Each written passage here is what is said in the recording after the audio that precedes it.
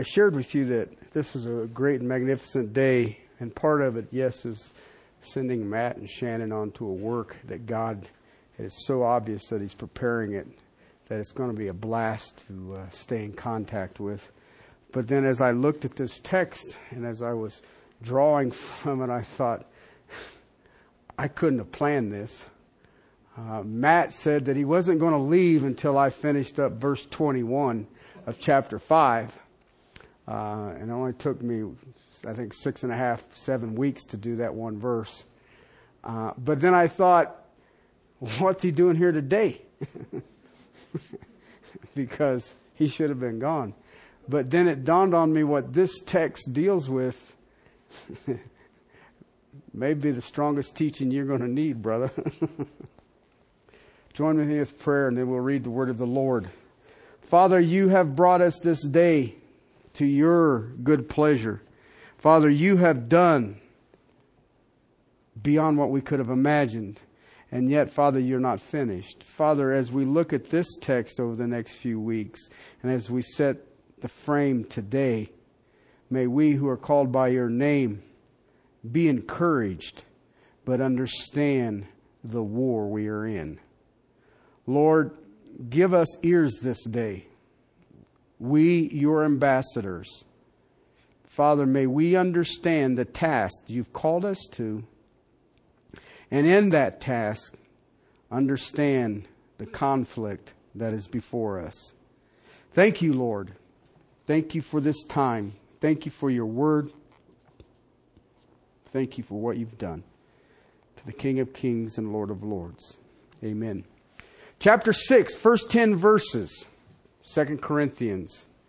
And working together with him, we also urge you not to receive the grace of God in vain. For he says, at the acceptable time I listened to you, and on the day of salvation I helped you.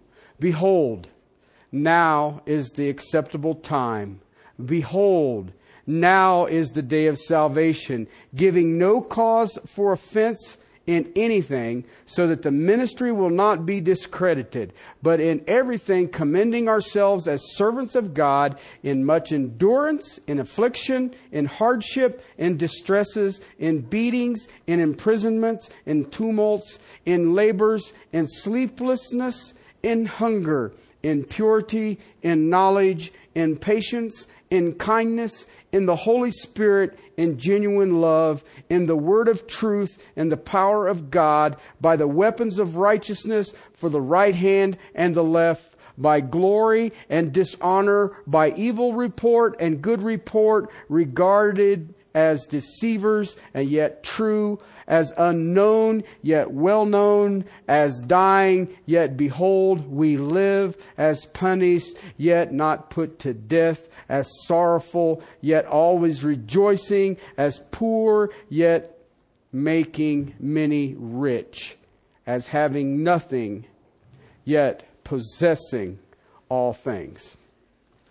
I called this the joy and sorrow of ministry. Apostle Paul's come out of the ministry of reconciliation. He's come out of contrasting the old covenant and the new covenant.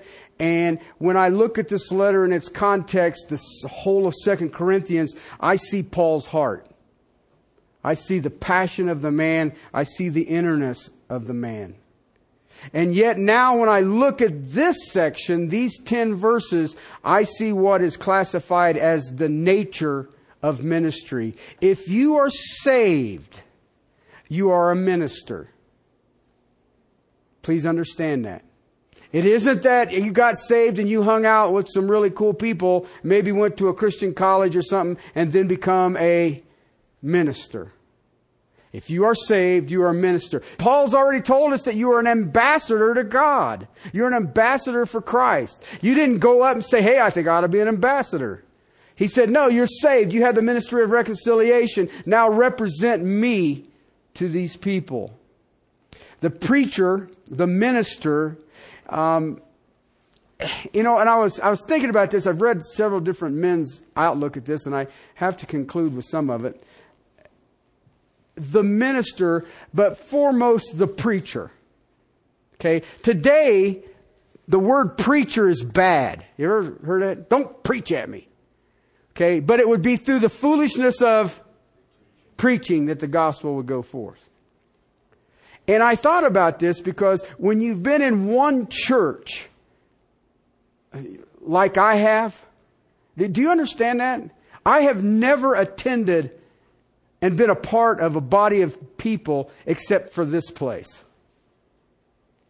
Okay? There's not very many people who can say that. And I don't know if you guys are just cursed or what. We've been trying to get rid of him. He just won't go. Okay? But I've never been in another church. I mean, it's not that I didn't attend some churches. Okay? The church that I was baptized in burned down. I don't even know what that means. But this is it. All right? But when I think about it, when I've been in this community as long as I have, I've realized that the minister, the preacher, the one who is going to be bold for truth will be the most loved and the most hated individual in the community. At the same time, those who hear and believe, that person, that minister will become a spiritual hero. They will say, it is the voice of God in His teaching. There will be great joy listening to Him. There is great blessing watching and hearing Him. He is an encourager. He is a source of hope. He is a bearer of truth. He proclaims God's Word, and He's unwavering in His stance on it. Those who refuse to hear, He is the voice of conviction. He is the voice of intimidation. He is a troublemaker. I was reading Linsky, and he called it, quote, he interrupts into the tranquility of their shame, unquote. I wish I'd have thought of that. He is judgmental. He is self-righteous. He is a Bible thumper. And it's all because he only proclaims the Word of God. Okay, but once you understand that, then you can back away and say, what did they do with Jesus?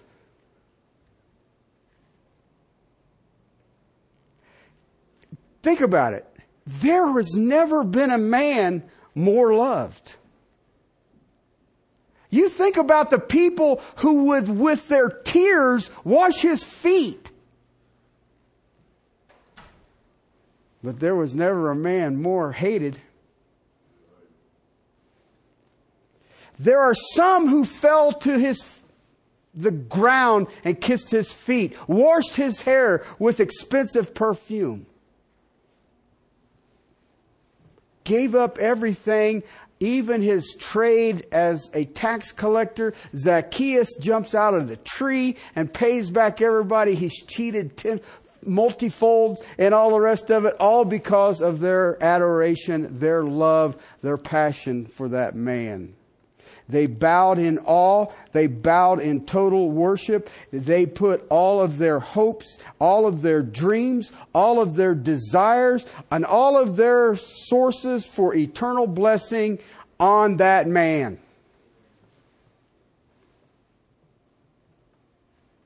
Others spit on Him. They mocked Him. They beat Him. They murdered Him. He was an enemy to their religion. He was an enemy to their peace. He was an enemy to their conscience. He stirs the people up, and their conclusion was execute Him. Okay? Now we stand as His disciples. Please let me be very blunt about that. He is not my mentor. I am not an apprentice. I am a disciple of the Lord Jesus Christ. And a disciple should not expect to be above his teacher. Charles Spurgeon's book, Lectures to My Students, said, "Why is it we believe we should be hoisted on the shoulders of men and carried out to the cheers as great heroes when they carried our King out on a cross?"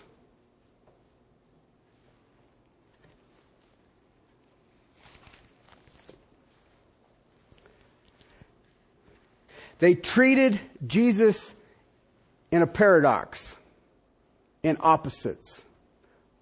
Those loved him and those hated him. And if you're honest with Scripture, you will see to the degree and the passion that they loved him is to the same degree and passion that they hated him. In John's Gospel, chapter 15, verse 18, "If the world hates you, you know that it has hated me before it hated you." Now grab a hold of it, because Paul's coming out of the text in 2 Corinthians saying, you are ambassadors, you are a spokesman, you are a representative of his kingdom. And the world thought what of his kingdom? They hated it. And if you're an ambassador of the king, guess what? You are his representative here. Why is it we believe that we just need to get along with everybody? They hate us. It isn't a degree of, let me see if I can make you feel better. They hate us. Why? They hated him first. Verse 19. "If you were of the world would love its own." Do you get that? If you don't have this paradox, this conflict, you've got a very serious problem. If the world loves you, but you take the stand against what the world says, right? Guess what? It's crazy, people. It is absolutely insane. "Remember the word that I said to you, a slave is not greater than his master. If they persecuted me, they will also persecute you. If they kept my word, they will keep yours also." That's amazing. Think about it. See, you won't find that in your little Jesus promise books. You ever seen those little books? All the promises of Jesus? You won't find that in the world. They will hate you. And if they persecuted me, you're up. That's paraphrased. Listen, brothers and sisters, we can pray over Matt and Shannon right now and say, you're getting ready to go. But I will tell you, whether you're in Rapid City or Jerusalem, the world hates you. And that is how ministry is. Ministry is to be the most loved and the most hated. It is to be the most honored and the most dishonored. That is the sense of this 6th chapter of 2 Corinthians that we're moving into. Everybody encouraged yet? You have to come face to face with the fact that there is honor and dishonor in ministry. And it does not mean what we read in 2 Timothy, a vessel of honor and a vessel of dishonor. I'm talking about the man or the woman who stands in the grace that is in Christ Jesus will be dishonored and will be honored all at the same time.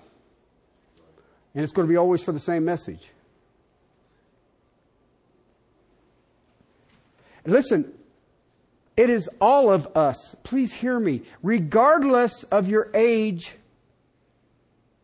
they do not care whether they pick on children. They do not care whether they pick on the elderly. They are going after the King of Kings and Lord of Lords, and you are his representative. It is all of us. You and I who are truly saved this day have been given a ministry of reconciliation. Chapter 5, verse 8. All of these things are from God who reconciled us to Himself through Christ and gave us the ministry of reconciliation. Verse 19. Namely, that God was in Christ, reconciling the world to Himself, not counting their trespasses against them, and He has committed to us the word of reconciliation. Therefore, because this has been given us, this charge has been given us, we are ambassadors for Christ, as though God were making an appeal through us. We beg you, on behalf of Christ, be reconciled to God. That's why we're still here, people. All of us have a responsibility to tell the world the good news. Tell the world, hey, you know what? You are separated from God. You are dead in sin. And the only way is to be reconciled. There's only one hope, and it is by faith in the completed work of Jesus Christ, who died for your sins and rose again to prove that God accepted it. He provides salvation and He provides forgiveness. Both are eternal. And we tell people the dire position that they are in. We confront them. Our lives confront them. We tell people that you only exist in a state of absolute hopelessness. But we tell them there's a possibility of reconciliation. That's what we do as Christ's ambassadors. That's why we're here. Those that hear us will be in two categories. Some will believe, and they will love you. They will love you. Some will reject, and they're not going to love you. It's really funny. Okay? And we call it, are you ready? Sin. That's what it is. Well, you don't understand. No, it's sin. Well, I'm an alcoholic. No, you're a sinner.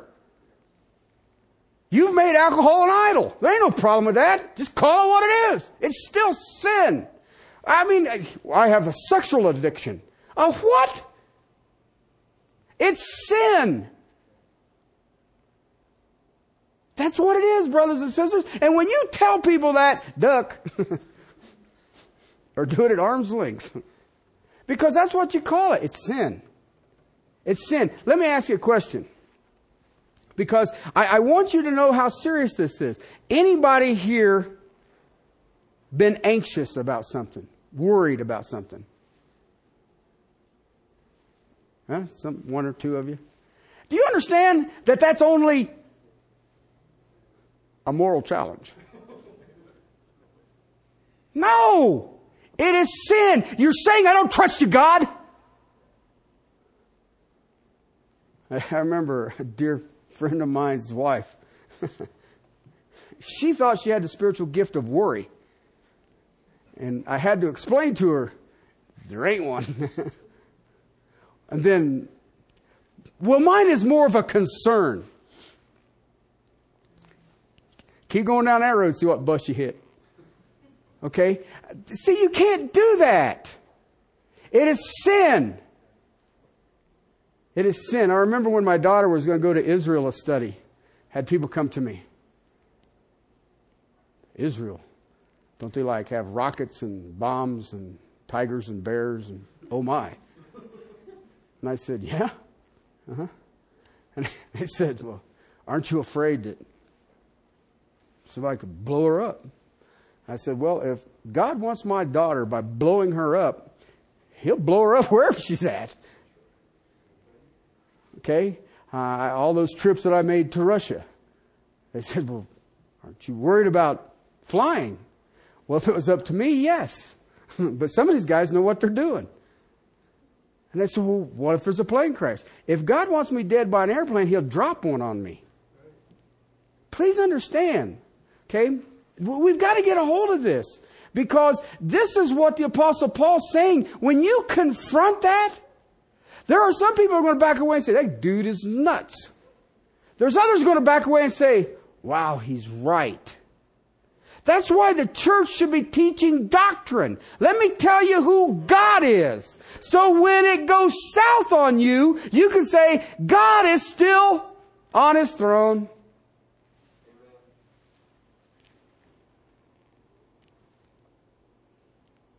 Second Corinthians, I was thinking about this. 2 Corinthians chapter 2, verse 16. We looked at this a few months ago. It might have been a few years ago. Verse 15 sets us up, says, for we are a fragrance of Christ to God among those who are being saved and among those who are perishing. It's an interesting concept if you think about it. Our lives exist on this planet, and we are a fragrance of Christ to God. But that fragrance is here on that planet. And, he says this, to the one, an aroma from death to death.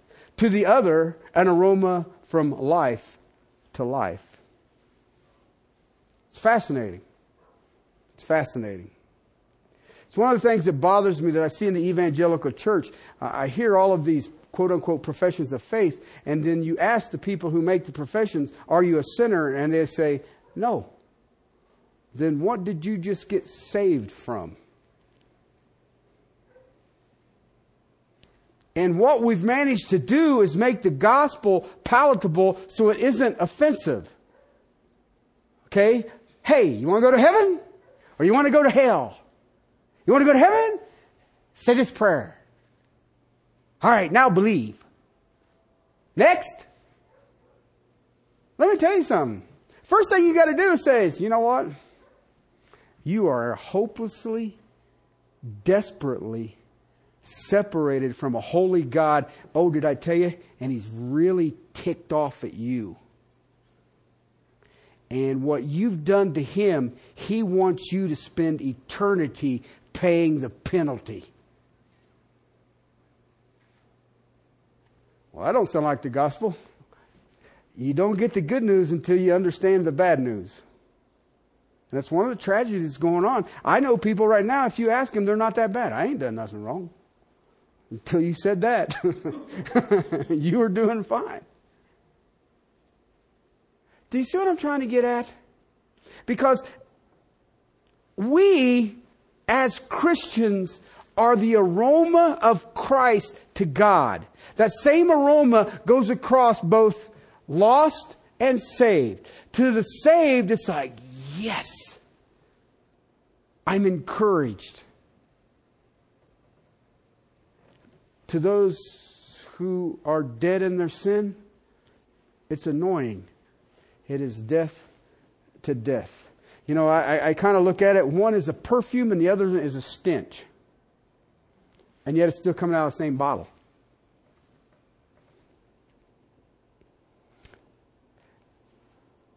If out of one container I can be perfume and stench, I can't expect popularity with everyone then, can I?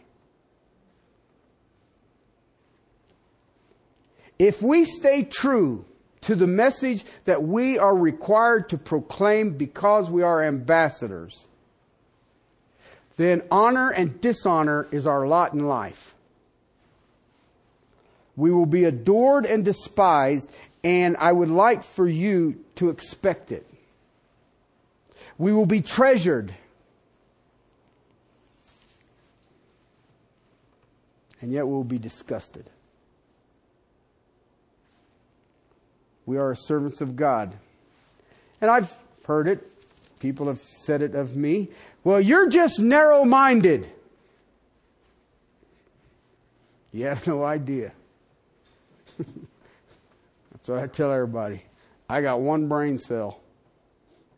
And it's not lonely.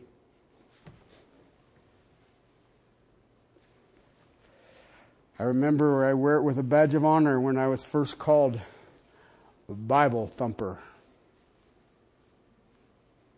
Because I remember dealing with them people. They used to drive me nuts. Now I are one.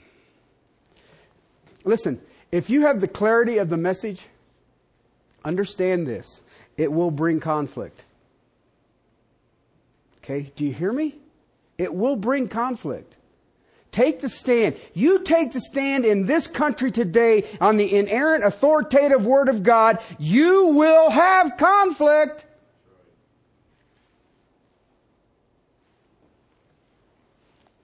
You know, I think about it. I have to look at it as a preacher. And I remember young in my ministry that it seemed like I was either overwhelmingly sad or overwhelmingly happy. And it could be just moments in between. And then all of a sudden I seen a pattern. It is always that way. It doesn't stop. And I remember my wife one day looked at me, she says, "Why are you always so serious?" Because those of you who, I don't know if anybody in here knew me before I was saved, I was happy-go-lucky. Okay? Just woohoo! And then all of a sudden I became this, you're very serious all the time. You don't laugh about nothing. There's nothing funny. And then I learned that the apostle, you look at Paul's life. I remember, and I disagree with this man. I believe he is borderline heretic. I remember him talking about the apostle Paul. He says, I believe that the apostle Paul was manic depressive. And you're like, what? Yeah, he's manic depressive. And I was like, how? Why would you say that? Well, he says, rejoice. Again, I say rejoice. But at the same time, he's saying, I have great sorrow in my heart with great tears. Therefore, he's manic depressive? No, I think he's a realist. He's a realist. He was a preacher. I proclaim truth. Guess what? It causes conflict. There's time I preach it, and I watch people tell me that I'm goofy. I'm nuts. He's a liar. He's deceived. He's a deceiver. Can you imagine the Apostle Paul being called a deceiver? I'd break his heart. And yet, there's other times he could say, rejoice. Again, I say rejoice. And you say, well, how do you get those there? Well, there's joy in the positive response. Isn't there? You roll truth out and a person is going through the ringer and all of a sudden the light comes on and they say, amen. And you're like, wow. And you don't know what to do. But you roll truth out and then they walk away mad at you because you gave them truth. And it's your fault. Why'd you say such mean things? That's what I always get. You should have just said it different. Truth is truth. Here, let me tell you a lie first, then I'll give you truth. Really? No, you give them truth. Well, but if you'd have said it, no, it ain't got nothing to do with it. You're trying to kill the messenger instead of hearing the message. There's sorrow over the negative response to truth. That is the issue between the believers and the unbelievers. When I think about ministers, specifically I have to do it from a preacher's perspective because that's where I am. But ministers or a preacher is the world's happiest and the world's saddest creature all the time. It never stops. And you know what? The Apostle Paul's in the center of this. He loved the Corinthians. You don't realize that we don't have him writing as many letters to anybody else but Corinthians. And then, then they'll stand back and say, well, you see the problems in the Corinthian church. I don't believe that. I don't believe that. I believe that he had a love for these people. I believe that he went to this awful city, a disgusting city. Pornography was the norm. Everybody did it. And God birthed this vibrant church. And I think it completely shattered his universe. And when he watched these people walk out of this awfulness into the glory of God, he couldn't help but be overwhelmed with love for them. They filled his heart with joy. They received the gospel with the Spirit of God, and they came behind in no gift, he says. The Holy Spirit power was there. And he had a love that caused a joy. But at the same time, he watched their egos step up. They had sin that they bragged about. They had corrupted the Lord's table and were perverting spiritual gifts. Same group of people. To the point that sin was becoming so strong that they were actually beginning to start to follow false teaching. And that brought him to tears. It broke his heart. But you know what? That's ministry. That is ministry. You know what? Some of you guys some of you know bits and pieces of my past. Okay? And there's a little bit of a little tough. Okay? And I made some enemies. Okay? And sometimes I worked at it. But you know what? I have been called more vile names by those who claim the name Christ than I ever was by bikers or drug dealers. You figured that one out. And there's times. All right.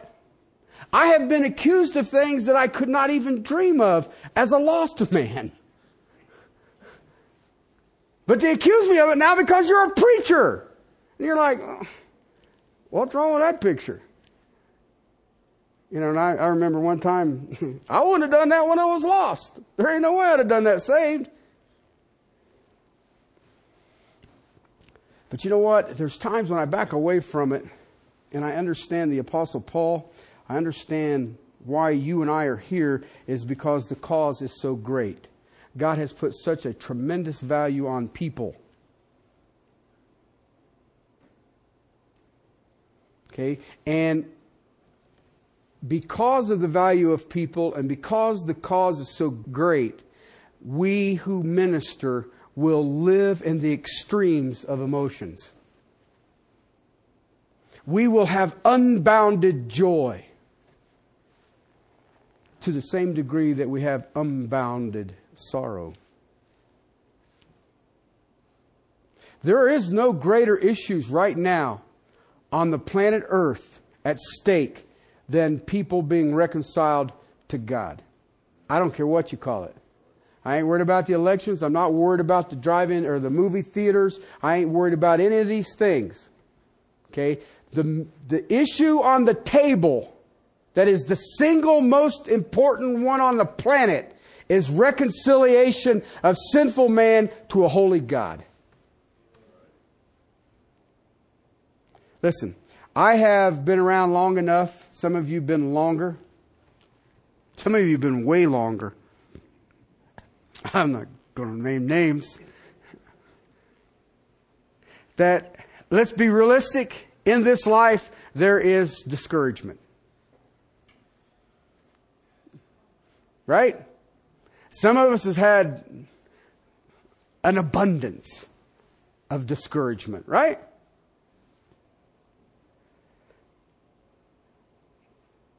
But you know what? I would argue, tad bit of bias here, that none of the discouragements in life can compare to the sadness of a preacher who looks at people who reject divine truth. Now I'm talking about the faithful preacher. I'm not talking some of these doodahs that are out there. I'm talking about the guys who said, "Thus saith the Lord." Those guys. I can think of nothing that breaks a heart more. I can honestly say in my short time that has probably, I would say that in my life that has scarred me more than anything. And I can also say there is no greater joy than those who would respond positively to divine truth. And you know what? I look at this and I look at the church in Corinth, and Paul saw both the joy and the sorrow in its highest forms. Why? Because the ambassador will rejoice at the call. And yet, the true ambassador, the true minister, will have tears and a broken heart of those who reject it. I was reading again Spurgeon's book, Lectures to My Student, and it started out, I can't remember, it's not in the introduction, maybe chapter 1, but he's speaking to his students. And this is seminary level teaching. And he says to all of his students, if there be any task in existence, at that time, a cobbler, a baker, a mason, a musician. And he goes through this big old long list. If any of these will bring you joy, go back and do them. Do not follow this course of being a preacher. People have asked me about I have 2 boys. Would you ever want your boys to become preachers? No. In fact, I don't even have to think about it. No. But what? No. No. But I've told my boys, if God calls you, you can kick as long as you want. I fought him for a long time for no apparent reason. Because I know for a fact that there will be such grief and sorrow you can't imagine, and there will be such joy and exaltation you can't imagine. And if God ain't with you, that will destroy you. Absolutely will destroy you. And I'm not saying you lose your salvation. I'm saying you can't handle it. You can't stand in that.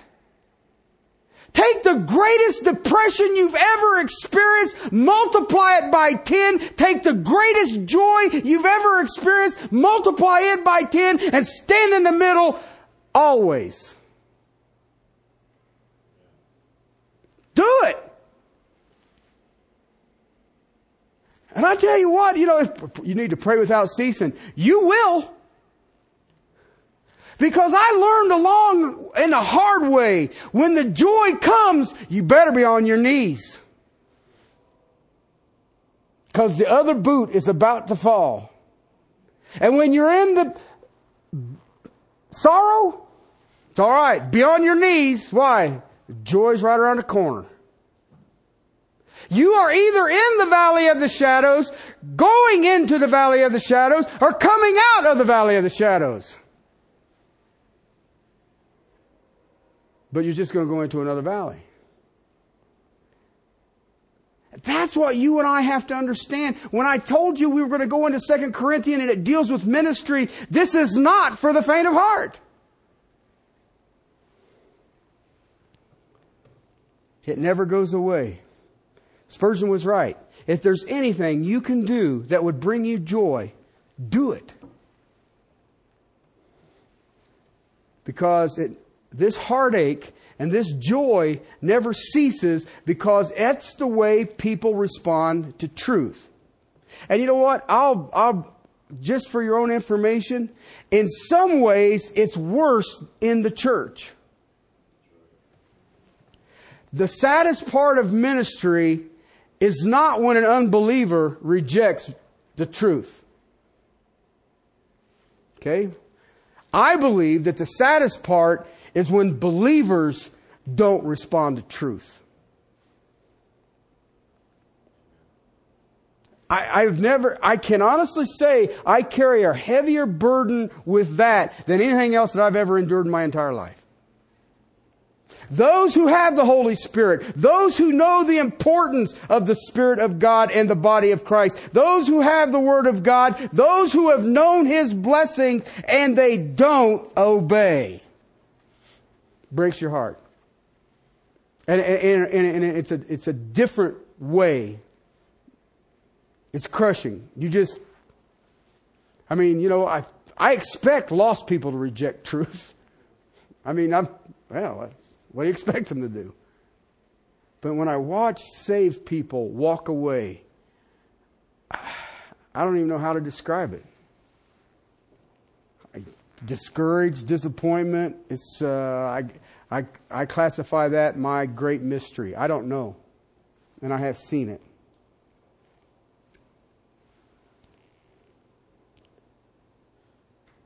You know what?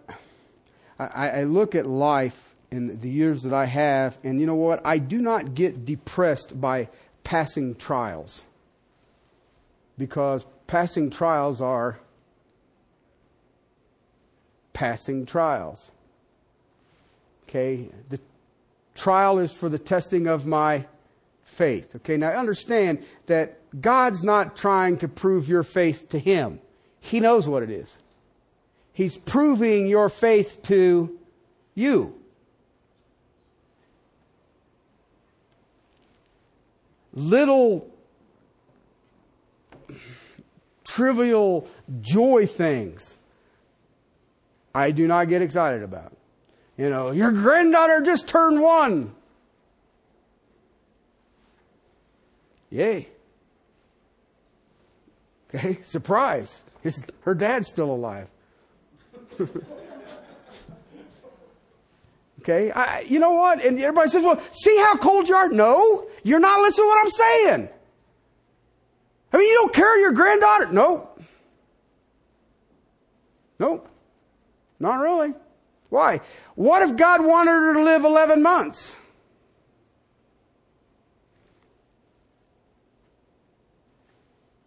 Then what happens? Uh-oh. Yeah. But see, if I look at it and say, what is truly important? Is my little granddaughter saved?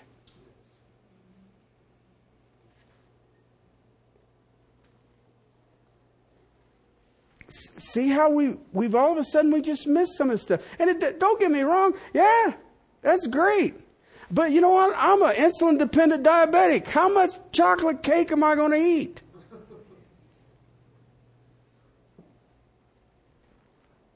Okay, and she's just going to have it all over everything. I've been through this. But is there joy? Yeah, there's joy. There's a scary part that my oldest is reproducing. Okay, but the other part of it is, all right, that's too, we'll pass. That's why God's sending them below the equator. For the safety of humanity.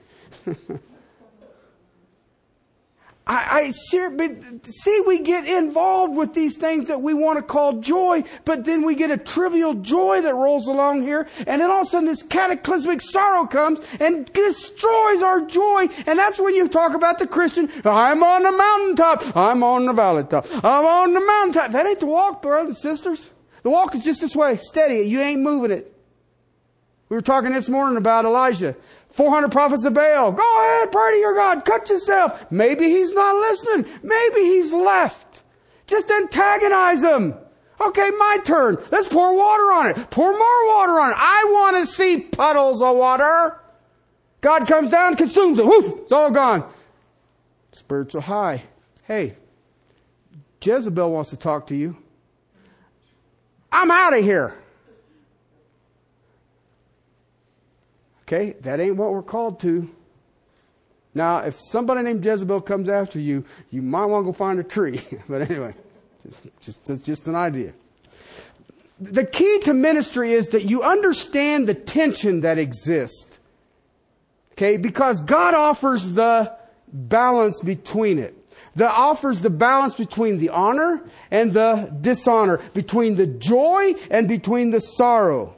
That is the expression of this text.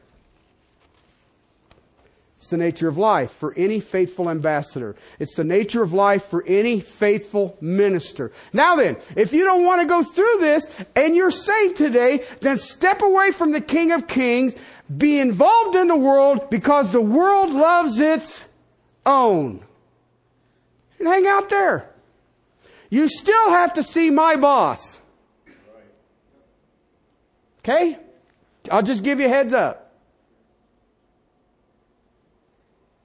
Or you can run the race with endurance. You can fight the good fight. You can be poured out as a drink offering and know that a crown of glory, a crown of righteousness is awaiting you in the presence of Jesus Christ. That's how it is. The Apostle Paul or any Christian who is faithful to the message of reconciliation will learn and understand this perspective. If you look at that outline, you'll see I got 4 points there. You have a privilege, a passion, a power, and a paradox. And that view is the viewing of the ministry. It is the viewing of the ambassador. It is the motivation of the Apostle Paul, and it gives us an outline to hang on to when you say, just as we said and prayed for Matt, here I am, send me. Because once you take that step, you're going to start understanding the things that used to bring you joy are trivial. You're going to understand that the things that brought you heartache can't compare to what's about to come.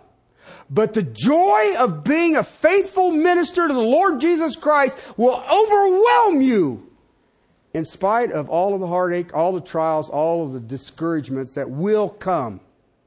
An ambassador is defined in what he is and how he does it in these first 10 verses is for all of us. And you know what? I'll close with this. You read these 4 and you say, okay, he come up with a bunch of P words. Did good, huh? The reason it took me so long to get into this text, it took me that long to come up with an outline. The privilege, the passion, the power, and the paradox. Let me tell you something. If you're going to be faithful to the ministry of reconciliation, you cannot do 3 out of 4 here. You will be run over. You will be run over. Because the human body, the human psyche, whatever you want to call it, is not capable of the sorrow and joy that is before us. So in the next few weeks, we will be looking at the privilege and the passion and the power and the paradox of the joy and sorrow of ministry. And Matt and Shannon will get to see it in lovely South Dakota. The land of, was it 4 stone heads? No. Let's pray. Father, to your glory and praise, thank you for my brother Paul. And Father, all he did endure for the gospel.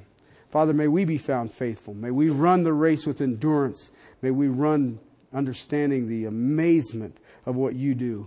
Father, I thank you for the time you've given this fellowship and myself with Matt and Shannon.